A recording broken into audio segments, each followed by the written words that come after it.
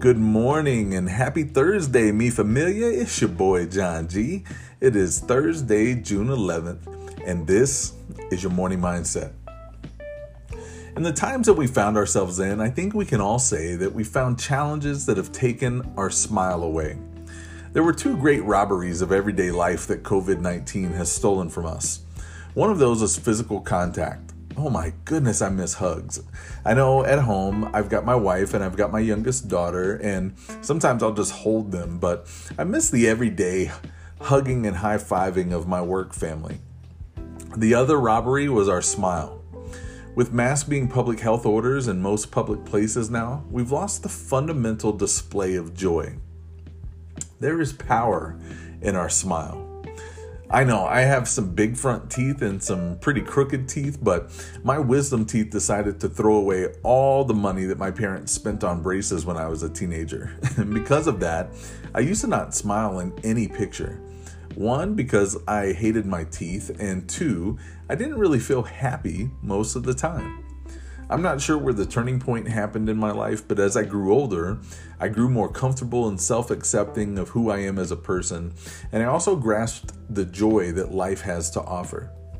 Nevertheless, when I look back at pictures, I realize that there is power in a smile.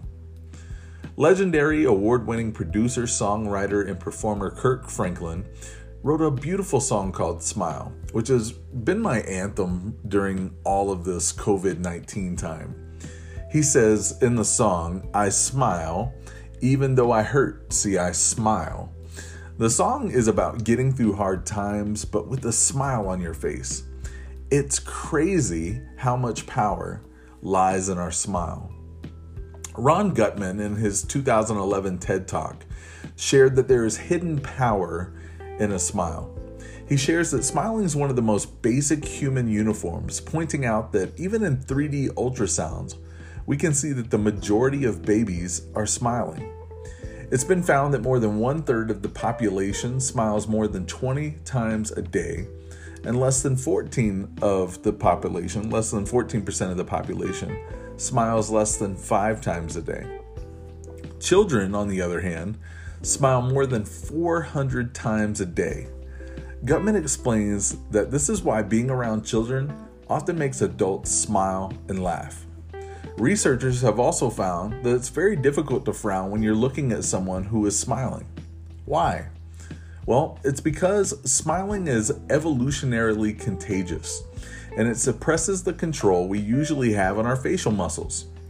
British researchers found that one smile can generate the same level of brain stimulation as up to 2,000 bars of chocolate.